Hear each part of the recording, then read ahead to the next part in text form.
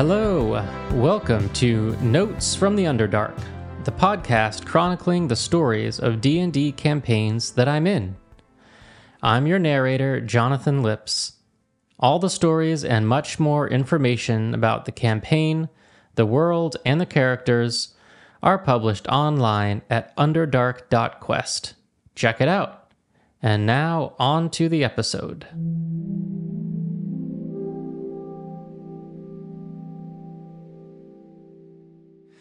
This is Champions of the Kaidemenes, Episode 7, Champions Bond. Previously, we left our champions in a tense moment, debating what to do with the surprise acquisition of one of the magical Tehokivi stones that was now sitting on the floor in our midst, in Fenn's quarters. Fenn began by reiterating the purpose and scope of what we were now calling the Blood Pact, because of the threat of bloodshed attached to breaking it. First, we were faced with some ambiguity in regards to our current leader, Torella, the head of the Academy. While Rianne and Orwyn trusted her implicitly, and would have been happy to take the stone directly to her, Fenn had an instinctual hesitation about her motives, and Evander had claimed direct knowledge of Torella's motives to obtain a Tehokivi for herself and secretly. Second, it was clear that various powerful factions in Nawim were all seeking the stone for unknown ends. It appears that the stone had already been in the hands of the Chimash cult, and that we had stolen it from them. The Black Corniques and the Peristeri Wing were also reportedly looking for it. We certainly didn't want any of these groups to be in possession of this object of power. Otherwise, the prospects of the Kaidemenes in Nawim and beyond would be even darker than they already were. Third, although none of us had asked to be the protectors of the stone, Fenn argued that it had become our responsibility the moment we decided to take it. We could no longer simply wash our hands of it and hope for a good outcome with the stone in someone else's possession. At this point, several of the party protested that we were no more likely to be good stewards of the stone than anyone else, not even Fenn. Fenn did not deny this, but said again that this fact is why our oath of protection needed to include the promise not to use the stone, so as to protect it from ourselves just as much as any outsiders. And so the clauses that he proposed the parties swear to were the following: that outside of unanimous agreement, we would not tell anyone else of the existence of the stone or our possession of it, that we would not allow it to come into anyone else's possession, and that we would not attempt to use it ourselves. The penalty of breaking the oath, in addition to whatever punishment the gods might inflict, would be the destruction of the oathbreaker by the rest of the party. Rianne then added her voice in support of the oath, saying that even though she trusted Torella, it would not hurt to pledge to keep the stone safe until we were all satisfied that we found a better steward than ourselves. Evander and Orwyn still demurred, not accepting that the stone was our responsibility, and not wanting to be tied to it. And so we proposed to adjust the oath in such a way that if one of us wanted to take leave of the responsibility of guarding the stone, we would be allowed to do so, under two conditions. The first condition was that the leaver would still be bound by the oath of secrecy. The second was that the leaver would forsake all interest in responsibility for the stone, and so would have no share in deciding its fate. The consequences of breaking secrecy would be the same as for the others: death. Evander considered this carefully, saying cryptically that he wished he could take that option, but eventually he sighed and said he would swear the oath. Orwin, for his part, decided that the only honorable choice he could make given his convictions was to give up his part in the guardianship of the stone and swear the lesser oath and leave the party. And so he did swear a solemn oath to his God, stood up and left the room and our fellowship for good. Of course, he did this in a way that we had come to see as typical of Orwin, making swishing motions with his fingers as though winning a sword fight and singing a song as he left. Alas, dear listeners, it seems we may never ultimately know what Orwin's whole deal was. The three of the party left in the room, then each took turns swearing their own oaths to protect the stone on pain of death. And then, the short-term fate of the Tehokivi decided, we took a much-deserved rest. Not wanting to leave the stone unattended, the party used Fenn's room as a base of operations, but tried to go about our academy business as usual so as not to arouse suspicion. We knew that we should go and report something to Lady Torella, but had not yet come to terms with how we wanted to approach that conversation strategically. And so we discussed the point as we took care of our other chores. Rianne went to her friend Lavinia, who had helped her prepare for Lord Eglon's gala, and dyed her hair purple, in an attempt to keep from being recognized so easily by Eglon's goons, who were no doubt on the lookout for her. Evander retrieved a message at the gate, delivered by a boy apparently from the middle city. Fenn stayed in his quarters while the others ran their errands and examined one of his old tomes, the Tuvabo, a book of Demerge cosmogony. He was curious to read the old creation stories again, to see if knowledge of the existence of the Tehokivi made any difference to his understanding of them. Fenn's research bore fruit indeed, as reinterpreting aspects of the story as referring to Tehokivi caused several pieces to come together in a new way. First, the Demerge deities were perhaps not originally bound to Cosmohaute, but had come from another plane of existence entirely, and something similar was presumably true of the Stygian pantheon as well. The Tehokivi were related in some way to this interplanality, each one representing a different plane and bearing a different color. As Fenn digested this and visually examined the stone in front of him, he came to the realization that if this was all true, then the stone in our possession must be the gray Tehokivi. Unfortunately, the creation myths were not specific enough to say anything more about the stones, cryptic as they were and speaking in such vagaries that of course Fenn had previously not suspected any connection with the Tehokivi at all. When the group reconvened, and after Fenn had shared his learnings, attention turned to the topic of Torella. What were we to do? How could we draw out some kind of statement from her that would give us an indication of her motivations? Or catch her in a lie of some kind that would prove Evander's claims about her secret plans? Whatever we decided, we knew we needed to exercise the utmost care not to be caught in any deception ourselves. Torella was supremely sharp of wit and insight, and so we had to make sure to tell only the truth, however partial. We came up with what we felt like was our best plan and went to Torella's office to put it into motion. Given that we had set a solid precedent of bypassing the long queue of supplicants at Torella's door, we had no choice but to brush past them yet again and endure their angry glares as we entered Torella's office after a brief knock.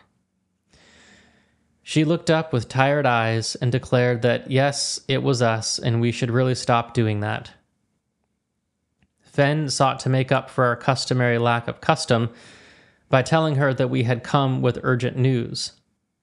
In our search for lost Leolin, we had uncovered intelligence that a Tehokivi stone, which we had previously believed to be mythical, was in fact possibly real, and that we had good reason to believe one of them was in Nauam even as we spoke.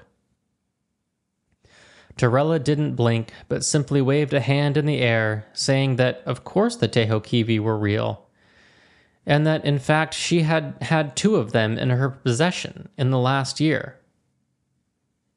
This admission shocked the party, and luckily there was no need to dissemble. Torella continued, saying that the stone rumored to be in the city was most likely the Hozazel stone, and that she already had plans in motion to find it. She then reiterated that she needed us to find Leolin, and that the Tehokivi was not our responsibility. Fen tried to find a way to push a little deeper into Torella's motivations, asking why Leolin was still important given the presence of these mythically powerful stones. Surely they were a much higher priority? With these all-powerful stones, could we not use them to help fix the plight of the Kaidemenes in Nauam? Torella laughed. The problems with Nauam, she explained, were the people who lived here and their politics. The stones were intended to deal with much bigger problems, threats to the entirety of the human species, like the fact that the Ashoni could easily eliminate humanity entirely if they put their mind to it, or the fact that dangers lurked even beyond our plane. Torella reiterated that it was Lady Almara who was dealing with these larger problems, and that Torella's role regarding the stones was merely to try to find them, to send them to Lady Almara for these purposes. As for us, she reaffirmed Leolin's importance to our cause, and not just as a motivating factor for Arcus. Leolin was important in his own right, she explained, as a stone sigil signer who could offer some kind of protection for the future school as Arcus oversaw the building of it. In one last attempt, Fen suggested that Lady Torella, in her wisdom, could still use one of the stones to help in the process of resettling the Kaidemenes. Torella laughed again, declaring that her power was in books and administration, not magic and the mystic arts. The Tehokivi would, moreover, immediately eviscerate anyone who touched it, and she had no desire to end up like so many of Lady Almara's aides in experimentation with the stones. Inwardly deflated by the clarity and reasonableness of Torella's responses, the party turned to leave. But Torella was not finished. She told us that she would need to recall Orwin, along with all trained Kaidemenes physicians, to the Medica, to deal with the increasing number of injuries in the city. In order not to leave us short-handed, she had assigned us a new party member, someone who had formerly been assigned to the Rammel's warden. Named Owen, he had at some point made the journey from the south, again the direction that we were meant to head to begin the founding of a new academy. At this, Rianne's ears pricked up, for she herself had served on the Rammel's warden vessel and overlapped with Owen. And so Fen and Rianne exited the office, while Evander stayed behind to execute the second portion of our plan. Outside, Rianne and Fen met Owen, who had been waiting in line. Owen and Rianne had a happy reunion, Owen clearly being of the more garrulous persuasion and growing loud in his statements about readjusting to life on land and so on. Rianne introduced Owen and Fen. Fen, realizing the difficulty that Torella had just landed us all in by saddling us with a teammate who was not part of our secret oath, had trouble finding any goodwill for idle chatter, and barely mustered the appropriate courtesies for the introduction. When Evander left Torella, we went back to Fen's quarters, but first told Owen that we had some business to take care of, and that we would all meet in the refectory in 1 hour. Once alone, we asked Evander for a report of how the conversation had gone with Torella. The idea was for Evander to share something with Torella beyond what we had shared as a party, so as to look on the surface as though he was still acting out Torella's secret orders, and see if it would draw anything new out of Torella. Unfortunately, Evander said there was nothing new, and that Torella's orders for him were still the same: find the stone and give it to her secretly. But Evander said there was some news from a different source. He had received a message from Therill Kell, the seedy shop owner in the Middle City who had sent Leolin and his friends to the Black Corniques and sold us information about the Tehokivi. The message conveyed that Therill had important information about the lordlings we had been asking about, which would be valueless very soon, and that we had better come prepared to pay handsomely for it. Resolving not to pay for information with our personal belongings this time around, we decided to ask for some coin from Torella to assist in our mission. But before reconvening with Eowyn and going on our way, we had to decide what to do with the stone. It was too large to conceal and too dangerous besides.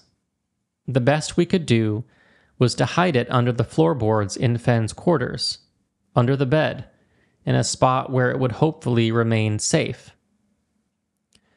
After saying our prayers for its safety, we found Eowyn and went to Torella, who sent us off to Lavina for the money we required. With that, we were on our way back out of the academy. When we met the guards at the gate between the inner and middle cities, we were prepared to use one of our usual ploys for convincing them to let us through. Eowyn, however, boldly interrupted our explanations and took to shouting jocularly to the guards himself. In the end, he did persuade them to let us pass, though not without earning the ire of Fenn and Evander for shoving into the established party dynamics in such a way, which Evander made plain to him as soon as we were out of earshot of the guards.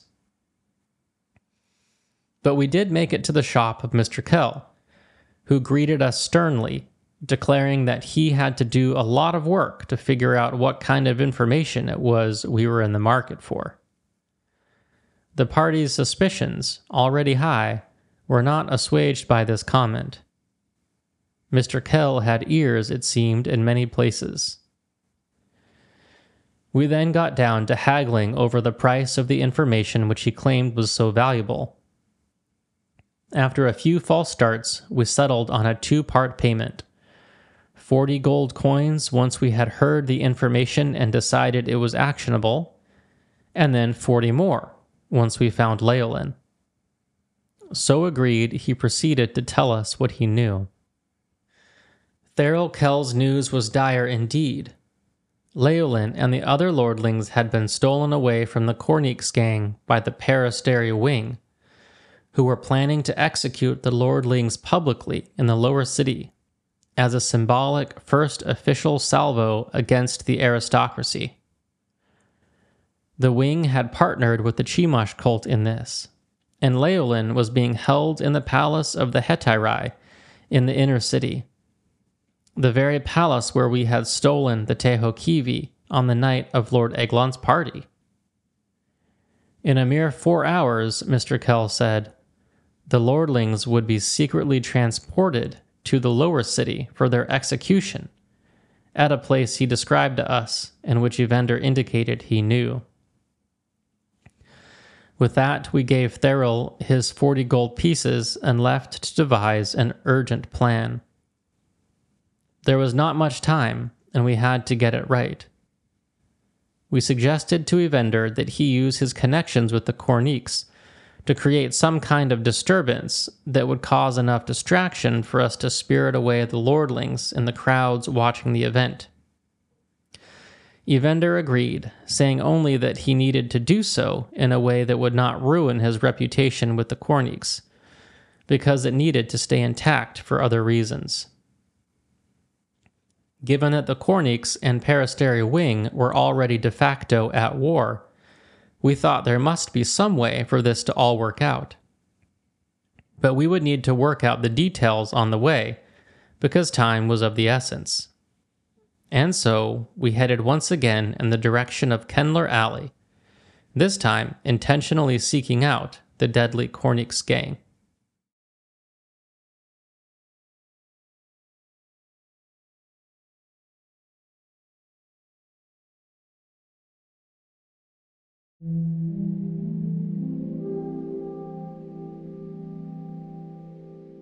And that's it for this episode.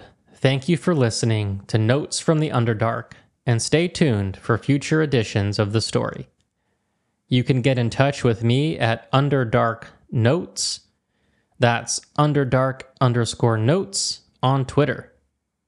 If you're enjoying the show, please rate and review it in your podcast app, and tell your friends to visit underdark.quest.